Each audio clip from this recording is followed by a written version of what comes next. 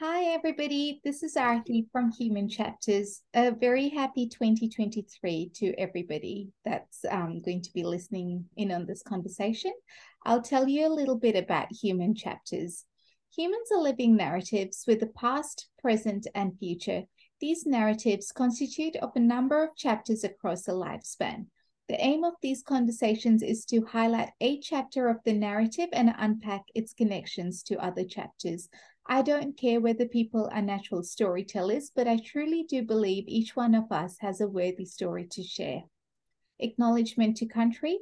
We acknowledge the traditional owners and custodians of the lands on which we are. We pay respect to their tribal elders, past and present and emerging. We celebrate the continuing culture and we acknowledge the memory of their ancestors. Today, we're going to be talking to Jen. Jen comes to us from Pennsylvania, and Jen's chapter is Embrace the Science of Reading Journey. Welcome, Jen. Tell us a bit about yourself. Hi, thank you so much for having me. I am truly honored that you reached out to me and would like to hear my story.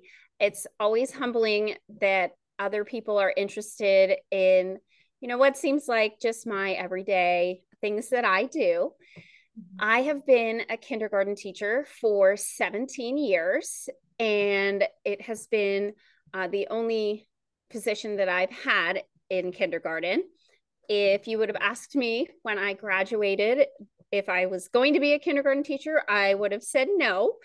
But I really have found my place in kindergarten, and it's always full of joy and magic, and there's always excitement. And it is a great place to learn and grow, even for grown-ups. Oh, that sounds so wonderful. And do you find your energy levels are usually high or meeting the children where they're at?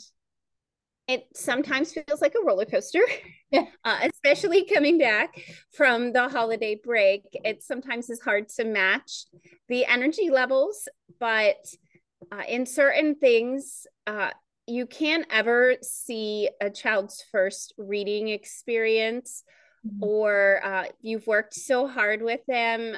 Particularly right now, we're coming into in Pennsylvania, we do the fall and spring semester. Our school does 9 weeks, so it's 4 quarters. So we're coming up on the middle of our school year. So we're starting to look at how much kids have learned in our first half of the year. And just watching as I do one-on-one screenings with the kids, how much they've learned from my hard work into planning and trainings and putting into place all of the different curriculum pieces that my district has acquired for us. It's overwhelming with joy. Kids who have come so far from the first day. I wish I could bottle it up and send it home to each child's parent, because that's part of the joy of being a kindergarten teacher, is that every year I get to experience that with another group of kids. And I know that as parents, you always want to be able to see those firsts with kids, and they don't always get to, but every year I get to, and that's one of the best things about being a kindergarten teacher. Oh, that sounds amazing, Jen. So for anyone in the world that's possibly going to listen to this conversation, when you say kindergarten, what age group are you actually referring to? Oh, that's a great question. A lot of different places have different definitions of how kindergarten works. So in my state, kindergarten would be ages 5 and 6. And every once in a while, a 7-year-old will be in a kindergarten class. And each state decides whether kindergarten is mandatory or not. And in my state, kindergarten is not currently mandatory by the state legislature or in our school code. Some of the other states do have that. And we also have full day kindergarten, and you can also have half day as well. That also goes district by district. It depends on a lot of different funding and space, and there's a lot of thought and things that go into that. But I did start my career in half-day kindergarten. I usually say that I've taught just about every kind of kindergarten now. I did half day for 6 years. So we would have a morning group, and then they would go home, and an afternoon group of different students would come in. And I also was fortunate enough to be in a district that would bus the kids midday instead of having parent pickups, because I did some student teaching where parents would pick up in the middle of the day. And then we went to full day. And then when the pandemic came, we did hybrid, where half the kids were home doing asynchronous work and some were at school. And we also did virtual, where everybody was home. Mm-hmm. And then we also did live stream, where anybody that was not at school was streaming while I was teaching kids in the classroom. Then I was also teaching sort of like we are right now, but not showing the kids in my classroom. They would be at their desks, and then I would be teaching with a stream from my smartboard, whatever lesson we were on. We were lucky enough to use some of our funding to become a one-to-one district. And then we also were masked for some of that and unmasked as well.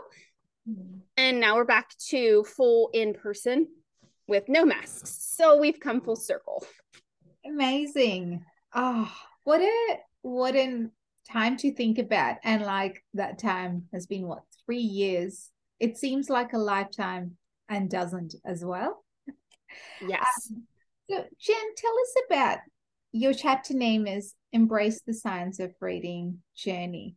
Tell us a little bit about it and the conception of the journey, your experiences within, I suppose, the 17 years, and yeah, any defining moments you've had.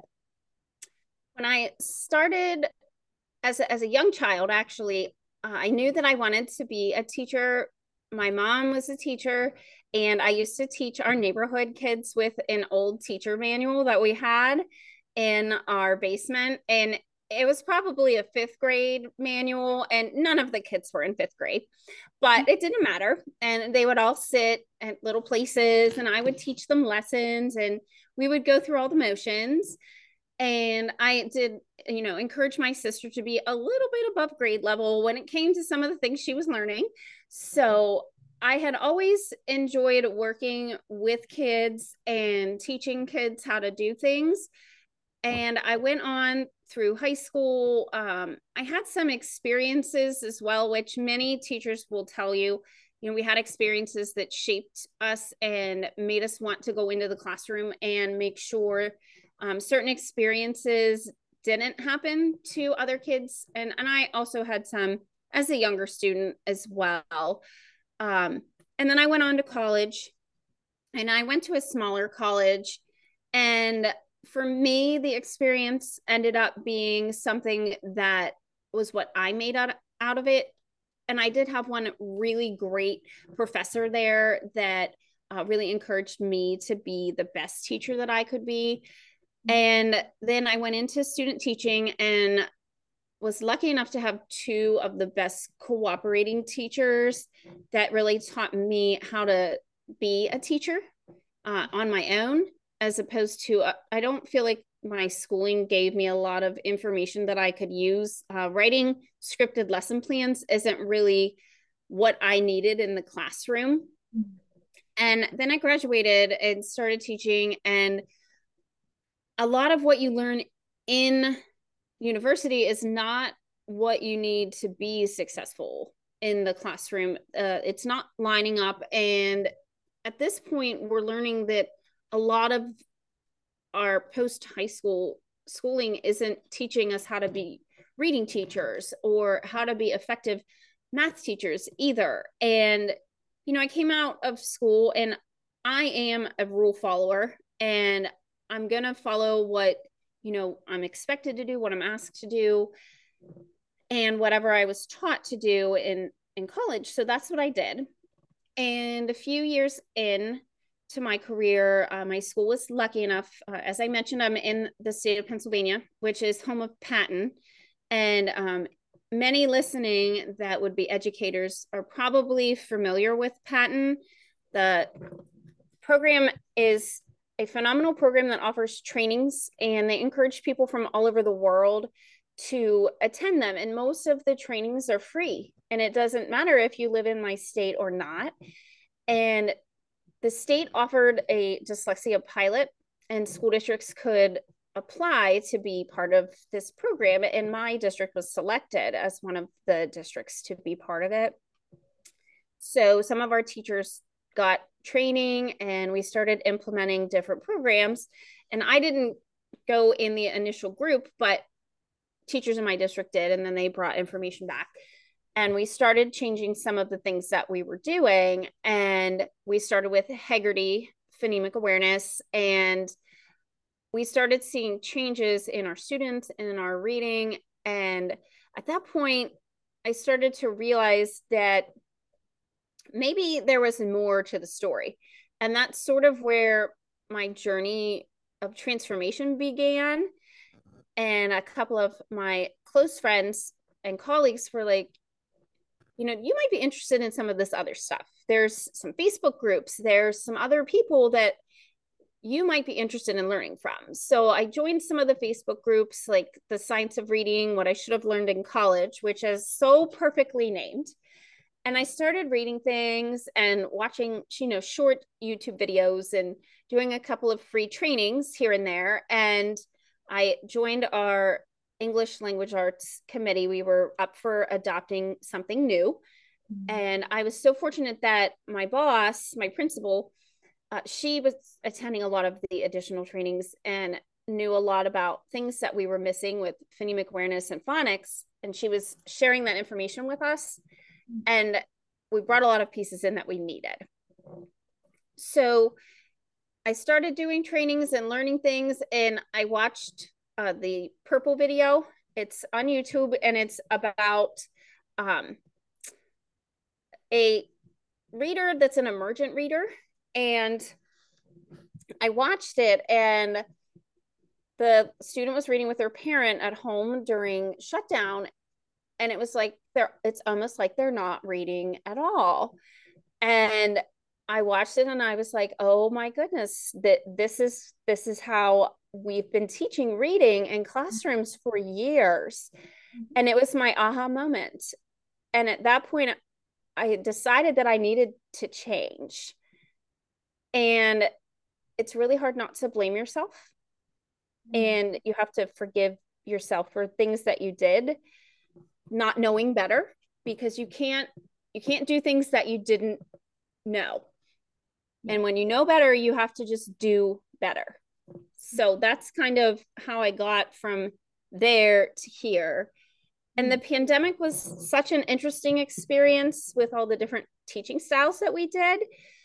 So we had different opportunities where we would have office hours, and we would have time to meet with parents. And I got to understand the journey of my students in a different way. And I also took any extra time that I had. I could go to trainings during the day, and I would have time on our Wednesdays where I could attend trainings live and learn from some of the top experts that understand the research so much better than I do. So that's where I started to build kind of all of the knowledge that I have at this point. At one point, I was questioning whether I was collecting too many certificates, because I just couldn't stop learning. There was so much to learn. Absolutely. Thank you so much for articulating that part of your journey so clearly, Jen. And one thing I would love to do, I will put a link to the Purple video with the notes of this conversation. But for anyone that doesn't have a chance to watch it, can you give us a brief description of what actually happens to the child reading in this particular video? So in the video, they're using an app, and it's from RazKids, and they have all kinds of books that students can read. And sometimes the books read to them, but the child's flipping through, and the sentences are repetitive. So it'll say the same beginning couple of words and then a word that cannot be sounded out. They look up at the picture and the word was purple. Like, I see the purple fish. I see the purple gate. And the habit that students develop that is that of a poor reader is to pick up the pattern of the words in the sentence and not look at the text on the page. And when you get to the word at the end of the sentence, they look at the picture. The problem is when you get to third grade or end of second grade, the picture's not there anymore. And at that point, the phonics skills are not enough that you've learned, or they're sporadic, and they're not going to be there to, or not solid enough for that student for them to be able to apply them and actually read the story. And at that point, the student is struggling because we taught them skills to be a struggling reader. And for 40%, based on Nancy Young's ladder, 40% of kids, they might be okay. In spite of whatever strategies we've taught them, they might be okay. But for the other 60%, they need us to guide them in a better direction. And it's not going to hurt the other 40% to give them better guidance. It actually helps them anyway. I find myself learning things. In fact, I teach my kids things that I learn. This morning, I was teaching them about something I learned from Lynn Stone. I was watching, Lynn is doing a thing right now where she's replaying some of her favorite videos of the past 10 years. And she posted one about the triangle game, which we want to try out, where there's a different activity for each point of the triangle. And she was talking about a long and a short vowel, and how a short vowel can be measured as a short amount of a sound, and a long vowel is measured as a long amount of a sound. And no one has ever explained that to me before. And so I explained that to my class, and they were like, oh, yeah, that makes sense. If I make a short vowel sound, it's a short amount of time, and a long is a long amount of time. But no one ever taught me that that was what the meaning was. And so I sort of was explaining to them that like their journey was starting at this point, and it's going to go down this nice road where they're going to pick up all these things. And my journey kind of goes down this road and then makes a wrong turn. And then I had to come back down the road and then make a different turn and relearn all of these things that I didn't know. For another example would be syllable types. No one ever taught me syllable types, and I just learned them within the past 3 years. And some of my kindergartners can tell you about syllable types now. We did minus in math class, and they could tell you that one was open and one was closed. That's absolutely incredible to think about the knowledge you have gained from sort of learning about how a proficient reader actually reads. Which brings me to my next question is, say the way we learn how to read, right? All of those processes happen in the brain. Are they, do different brains work differently, or does the brain work in a similar way? And if so, from what they're learning, and science has come a long way. And I mean, we can even watch, they've done studies where they can look at what the brain does when you're reading. And they even have like, kid-friendly versions of that, where you can read words and different parts of the brain light up. Different words have, even multi-meaning words have different places in the brain where they are associated.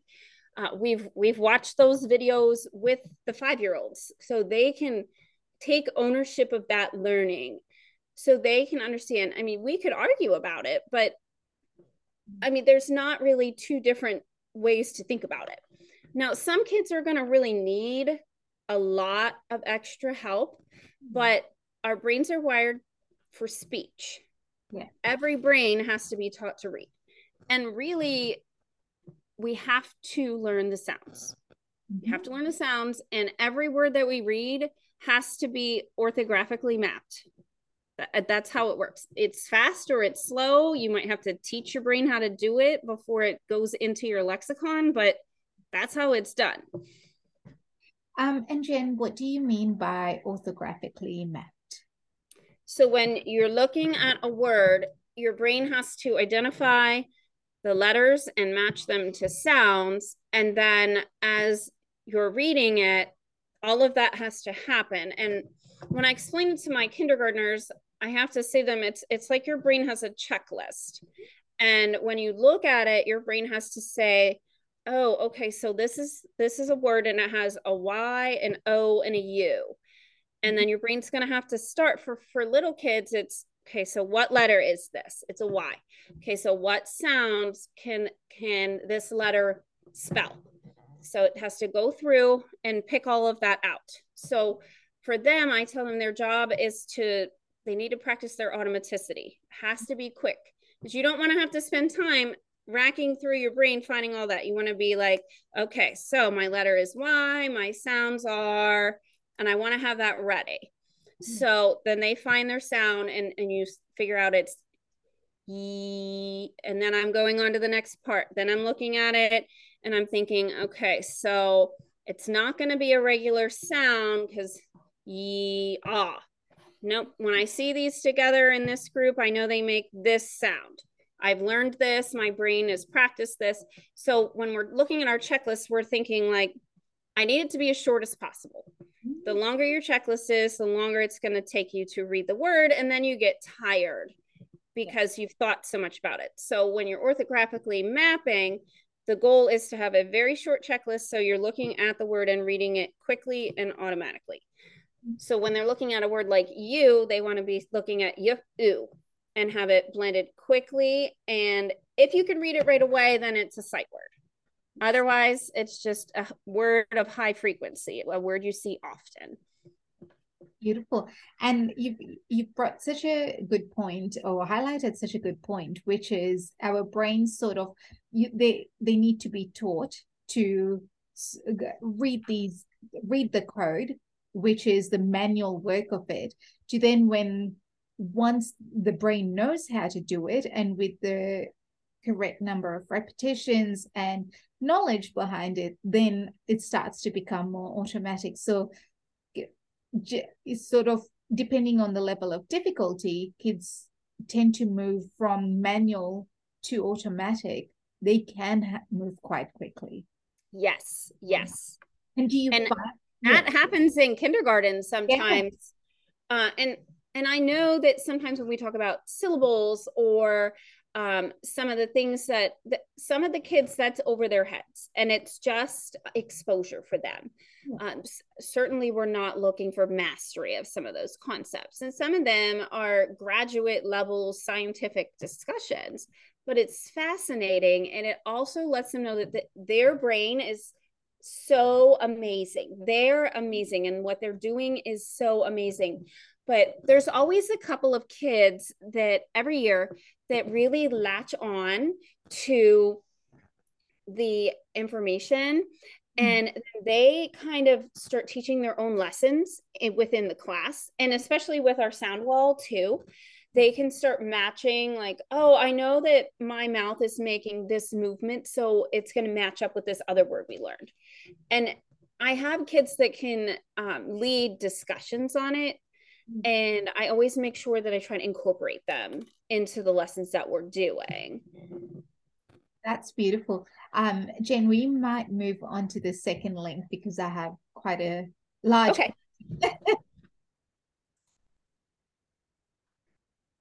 Let me. Okay. So Jen, the other question I had was, in the work you're doing right now with the kindergartners, can you take us through elements of your explicit teaching? What parts are you teaching explicitly in terms of teaching them how to read, and then how are you creating a language-rich environment for them? So for the books that they're unable to read, but the knowledge they need to access, how are you sort of, doing both of it together, if that makes sense?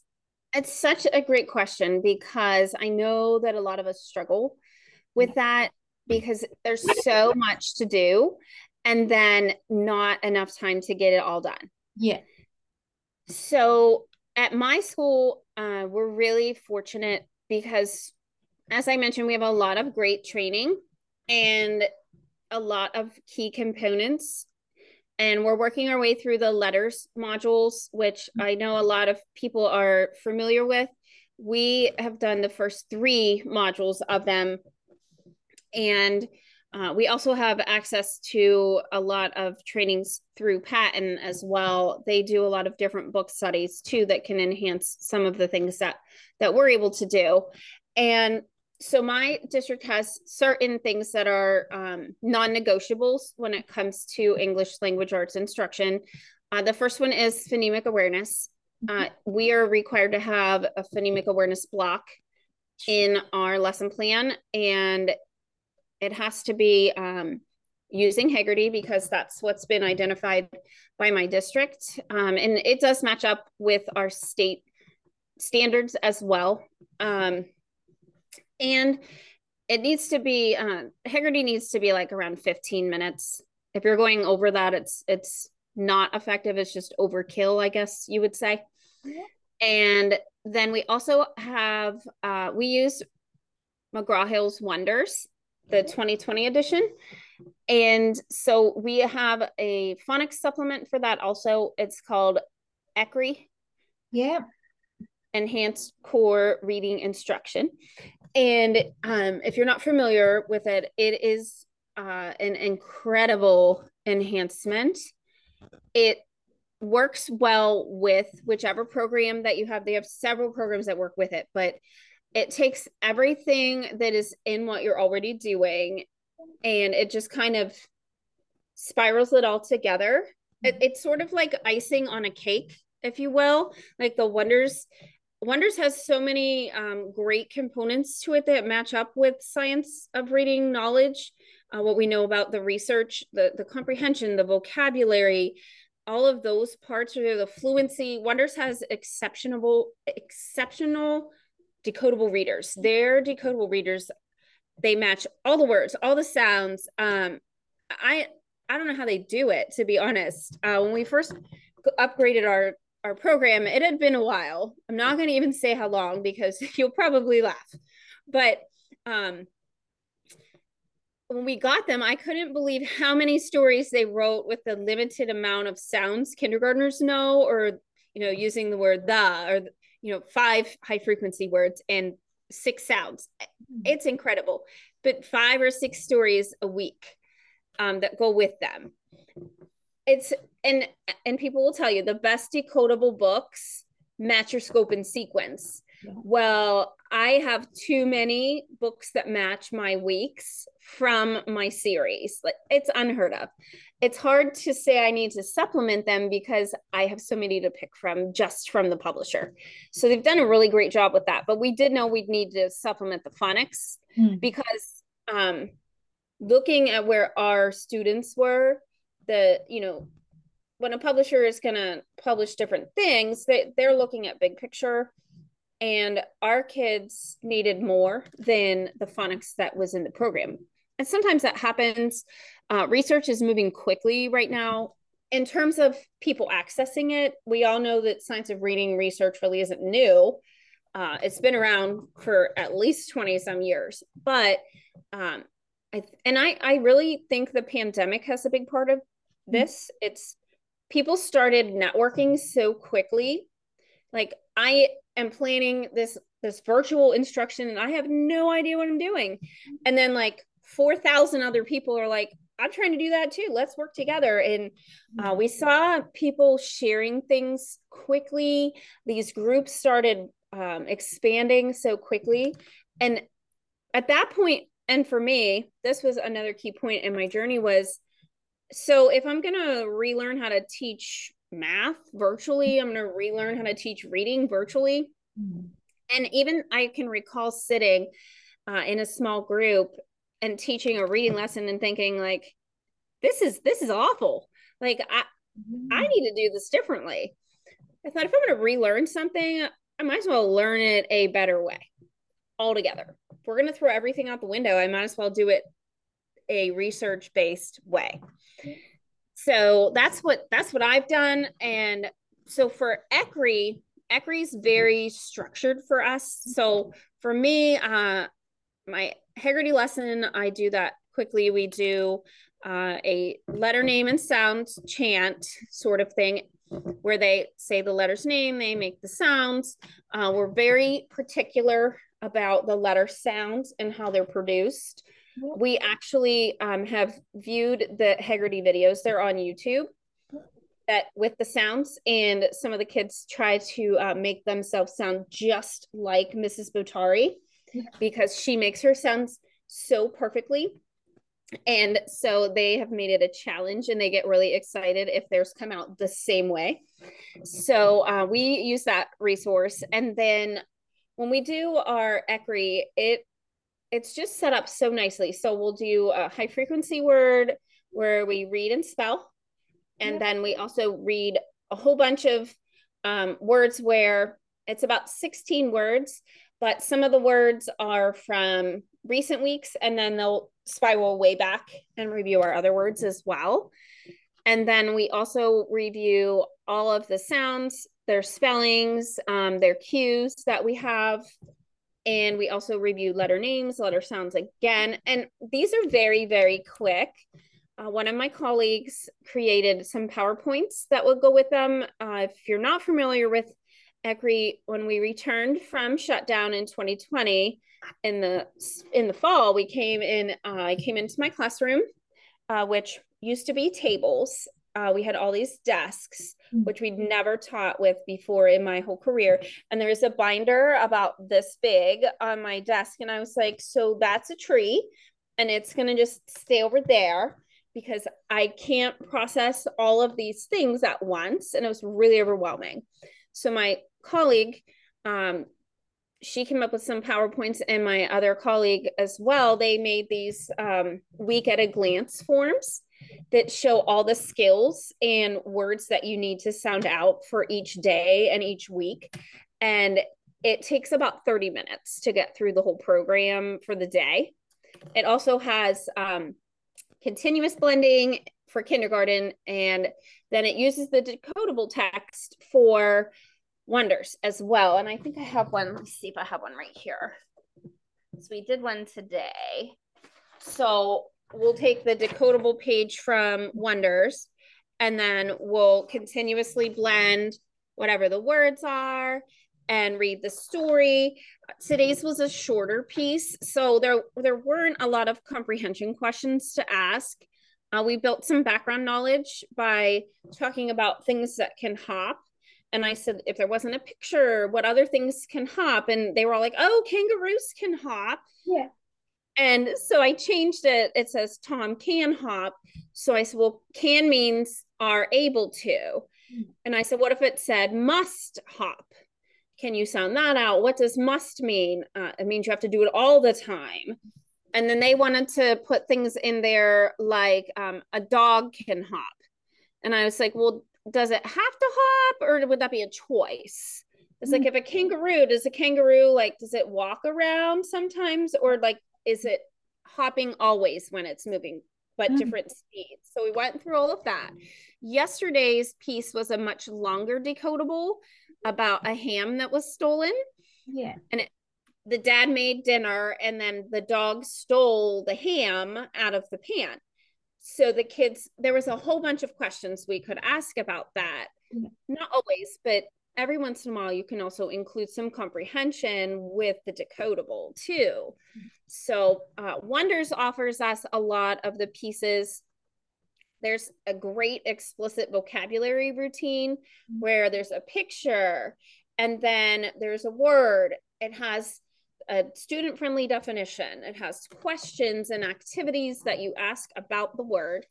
And I love that they have this, it's called a listening story where you put the listening story on, and it has just 4 pictures. Mm-hmm. And then it talks them through the story, and the vocabulary words are in that story. So it's not a read aloud per se, like where I'm flipping pages in the book, but it has them use their imagination based on just one picture, but then they're also listening for the vocabulary words as well. And then I hang them up on my board over on the side with sentences that one of my other colleagues that teaches kindergarten at our other school, she said, oh, I have the kids make a sentence with the word in it. So we write the kids' sentences up on the board.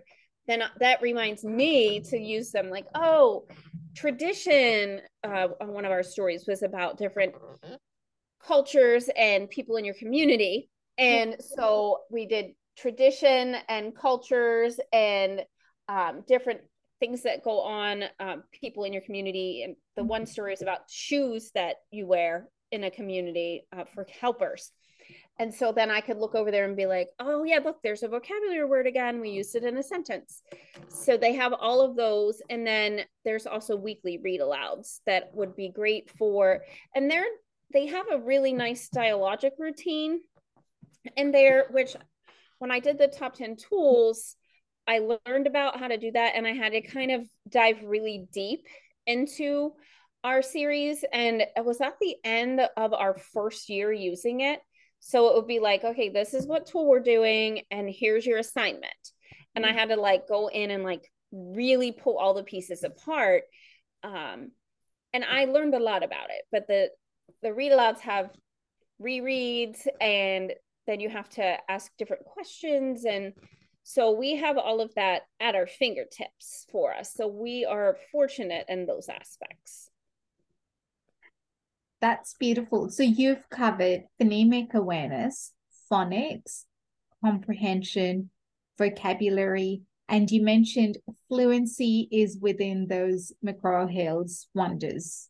Is that a... Yeah, our fluency, so in kindergarten, we spend a lot of time just decoding. Yeah. And then continuously blending. And when I was learning more about ECRI, one of my friends works for ECRI and Dibbles, which were a Dibbles school as well. And they're just quick 1-minute assessments that can help identify kids who have needs, that they could be dyslexic or have an issue with reading. And it doesn't take a lot of time. And I recently also learned that no assessment's free. It could be free of cost, but it's always going to cost you instructional time. Yeah. And so you want to be careful what assessments you're picking, because is it going to have some sort of progress monitoring? Because if you're just doing it once or twice or 3 times a year, but not able to monitor, how much benefit are you getting, as well as how much time is it taking away from your instruction, because the teacher needs to be instructing. And then also, if you have to make stuff to continue to monitor, like, then that's time again. But if kids aren't able to continuously blend or look at a nonsense word, which additionally I learned that a nonsense word is just a closed syllable. And I was like, wow, somebody should have taught me that as well. All this time I had kids trying to turn nonsense words into real words. And then so now when I'm teaching different rhyming words and they come up with a nonsense word, we'll be like, is that a real word, or could it be part of another word? And then they get it. It was like mind-blowing for me. Isn't it? So many, sort of those mind-blowing moments and light drop moments. So amazing. I had a student that tried to make all of the nonsense words long vowels. Oh yeah, right. And then so I said to them, I said, honey, it's a closed syllable. And he was like, oh, could do all of them. Yeah. How amazing. And the other question I had for you, Jen, is, so we've talked about the reading component and aligning it with the writing instruction to further embed the reading knowledge into their brain and the technicalities. What's your system like with writing? Writing is the hot discussion everywhere. I think everyone struggles with it. Mm. It's even in our standards, Yeah. it's always okay. So step one is we're going to learn these letters, we're going to learn these sounds, and then we're going to do some CVC words, and then you're going to write an opinion piece of several sentences, and then we're going to write paragraphs.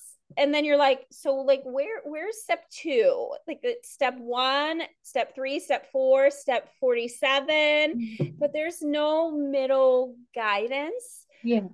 So we've talked a lot about that this year on my team, at my school. We had a meeting with Learning Without Tears, trying to figure out like, what are we missing? And I know that teachers across America struggle with this. It seems like maybe across the world struggle with this. And I know that from kindergarten to like our fifth grade teachers will say like, our kids can't write. And I really think it's the same issue though with reading. You know, we were teaching them to read, but read.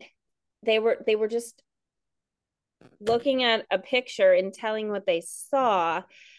And I know that I remember we would have kids and I would see them in my class and I would be like, well, they're an average reader per se. And I would see them a couple years later and I would be like, how are they in the reading support group? They were a reader.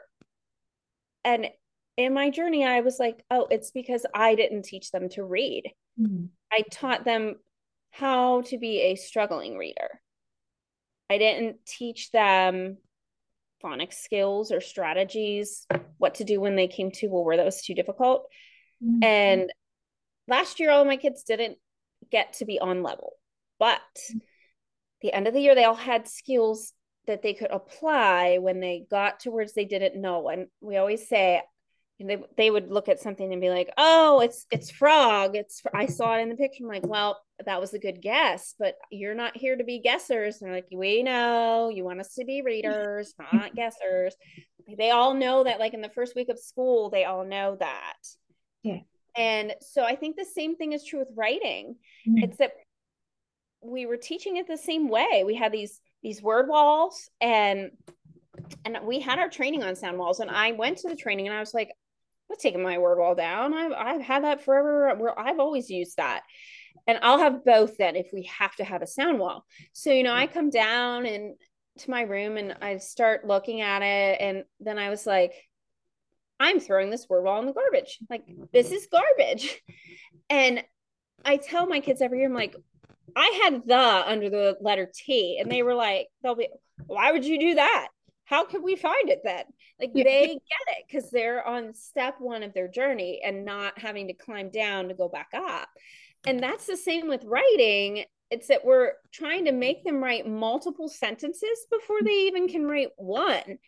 So a lot of what I've been doing this year is, you know, giving them words they can write because we do a lot of encoding. We do, so as I'm OG trained, and so we do some, now you can't do the individualized skills that they have in the program with 25 kids because that's how many I have in my class. And I can't keep track of all that at once. So we take some other routines where I say it, they say it back, and then we tap it. And then we tap it with our fingers like this. And then they have to spell it after that. So, and we have an ice cream cone that has scoops that have all the steps on it. And then they have one that they took home with them too, because part of being a kindergarten teacher is teaching the parents. And not that they don't know, but a lot of the parents are in my generation or, and many of them are younger than me now. They want to learn too. And if I tell them what I'm doing, they'll do it. Almost all of them will do it, or they will try their best. and some of them weren't taught to read either. And those are the most heartbreaking conversations that you have with parents. That they'll say, like, I was that student that was never taught to read effectively. I am in that percentage, and school failed me, and I can't let this happen to my child. And, you know, that's the part where you feel like you have to help everyone. And that's another lesson from the pandemic too, where the teacher is not just helping the child. The community helps the community. And we all have to work together to make better policies and better commitments to our children, because they all deserve to read, every single one of them. And, you know, we can say, well, you know, most of them will read, except, do you want it to be your child that doesn't read? Because it's going to be someone's child that doesn't read, and it's going to be a child in your community that doesn't read. And how many things in your life every day do you need to read? Driving a car, passing a driver's test, getting a job. And how many kids do we put into that track by just not teaching them effectively? And it's not personal. And I told some of my parents at my conferences this year, I was doing progress monitoring, and I said, I noticed that my teaching wasn't working because the kids weren't growing. And that's not your child. That was me. I needed to change what I was doing, and I did. And then notice how your child grew. And it happened to a bunch of kids. So I knew that what I was doing wasn't working. And it's something I had been doing and worked before. And I switched it, and kids grew like 10 sounds in 10 days, like a large group of them. But I said to all of them, it's not your child. It's a reflection of what I'm doing. Nothing's wrong with your child. Nothing's wrong with your child. We need to teach them.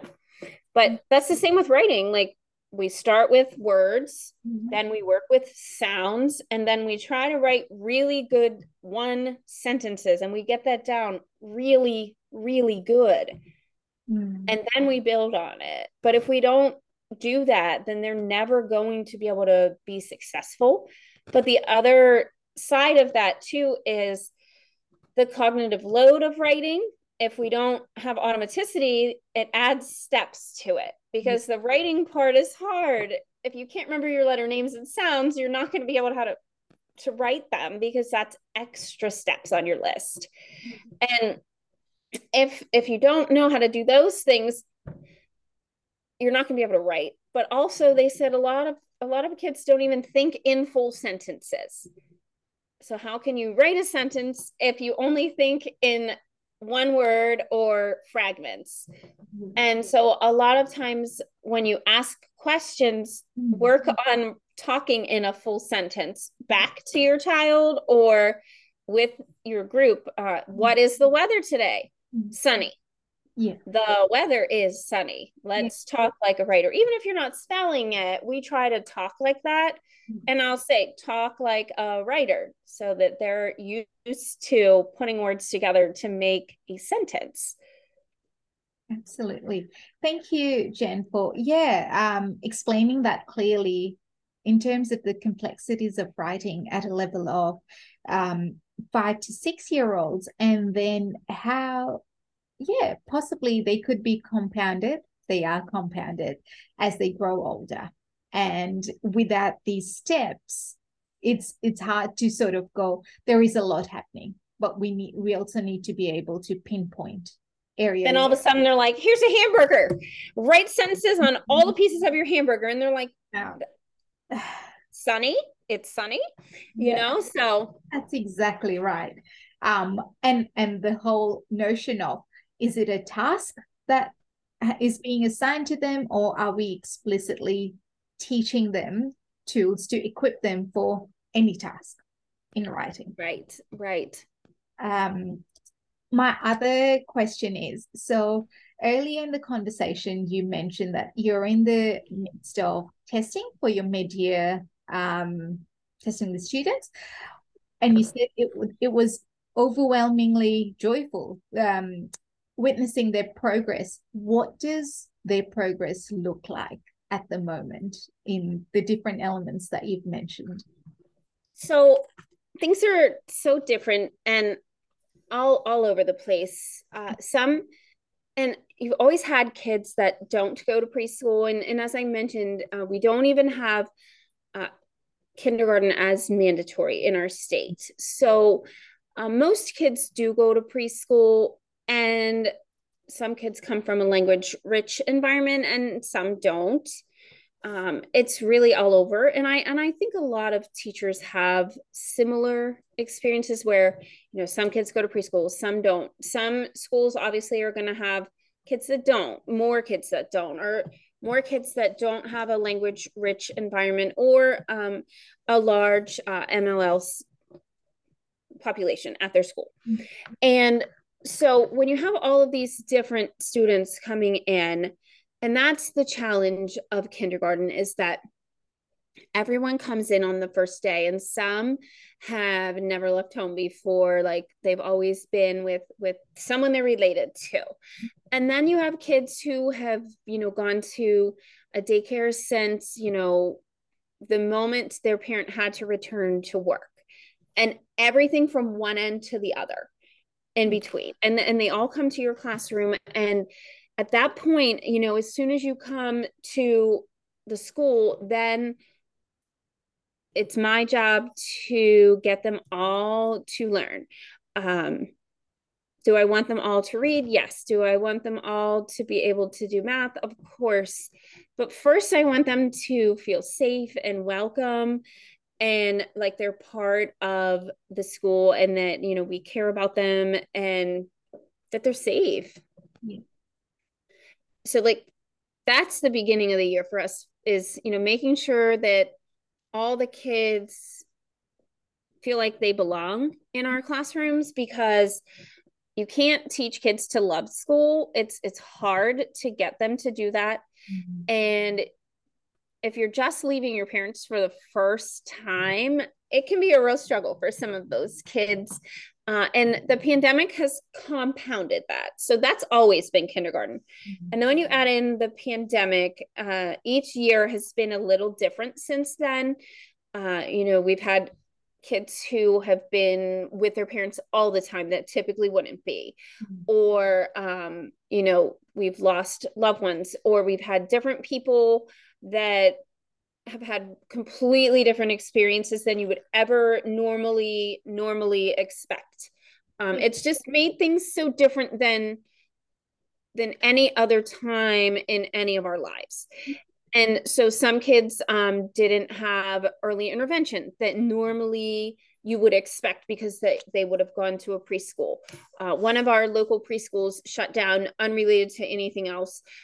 So preschools filled faster, and you take all of those things into consideration, and then you start at the beginning of the year, and you're like, this, you know, this one's never lined up before, and this one's never held a pencil before, and this one can read, and this one, you know, is over here, and this one's there, and this one's crying, and you try to just, you know, find each one and take care of them.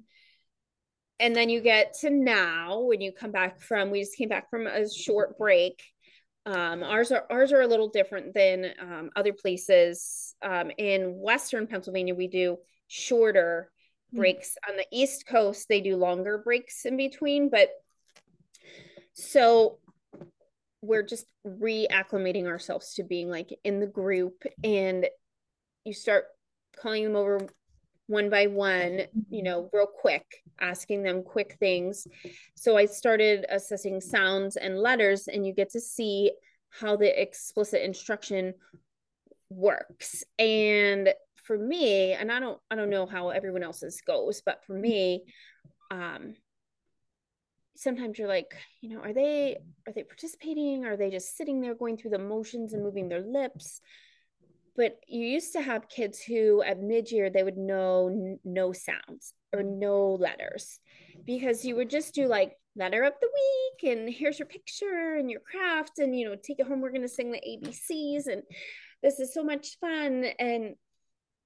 but learning is fun if you make it fun, which we try to do every day. Now, is every day like a circus and a show and dancing and singing? No, but it's not boring unless I'm boring. And some days I'm not like, tons of fun, but we still try to be fun. And I can see now like a couple kids need to work on some things, but there's not kids who are just not getting nothing. Like everybody is making progress. And like I said, not everyone's starting with a solid base. Some kids have that and can build up, but some kids have to build the base with me. And they're all building. And it's really just incredible to know that all the changes and hard work and trainings and like every kid, and they just sit there and their eyes get big and they just soak it all in. And it's so rewarding. Yeah.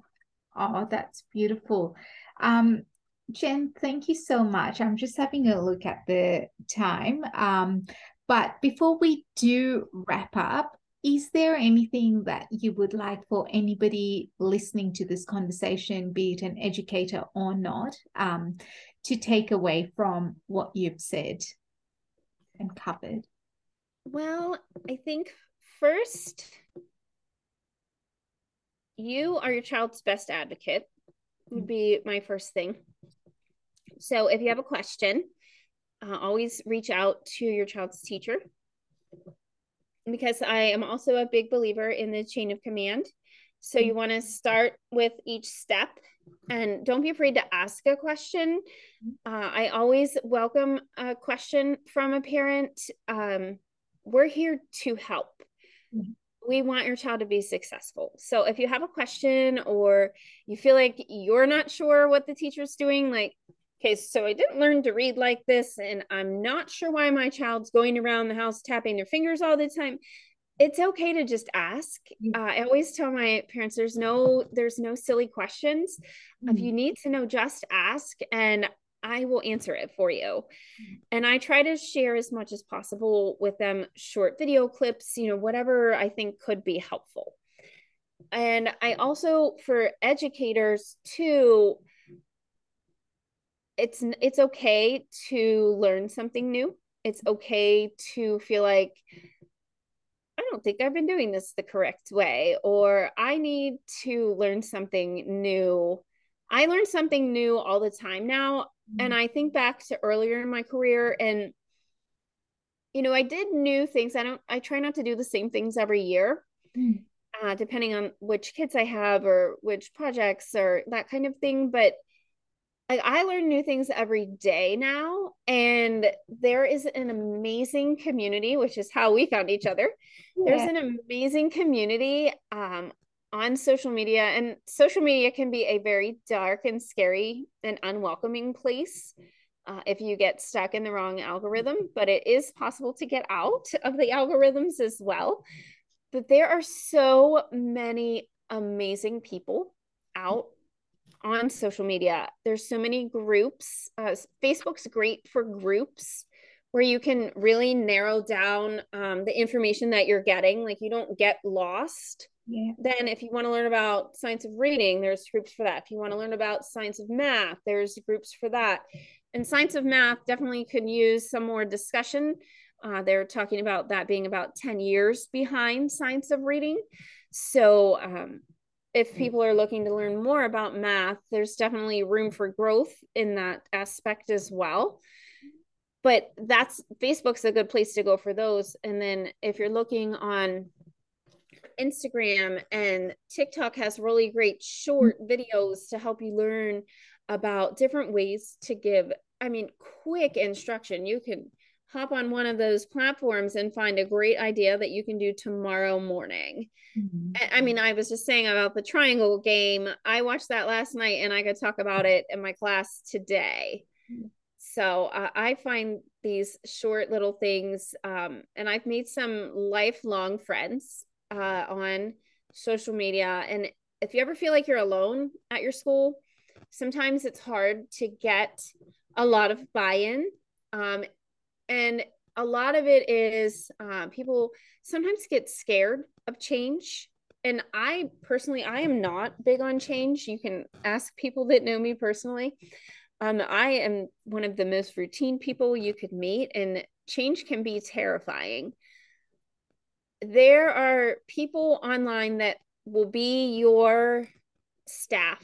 They can be your people to get you through those hard days.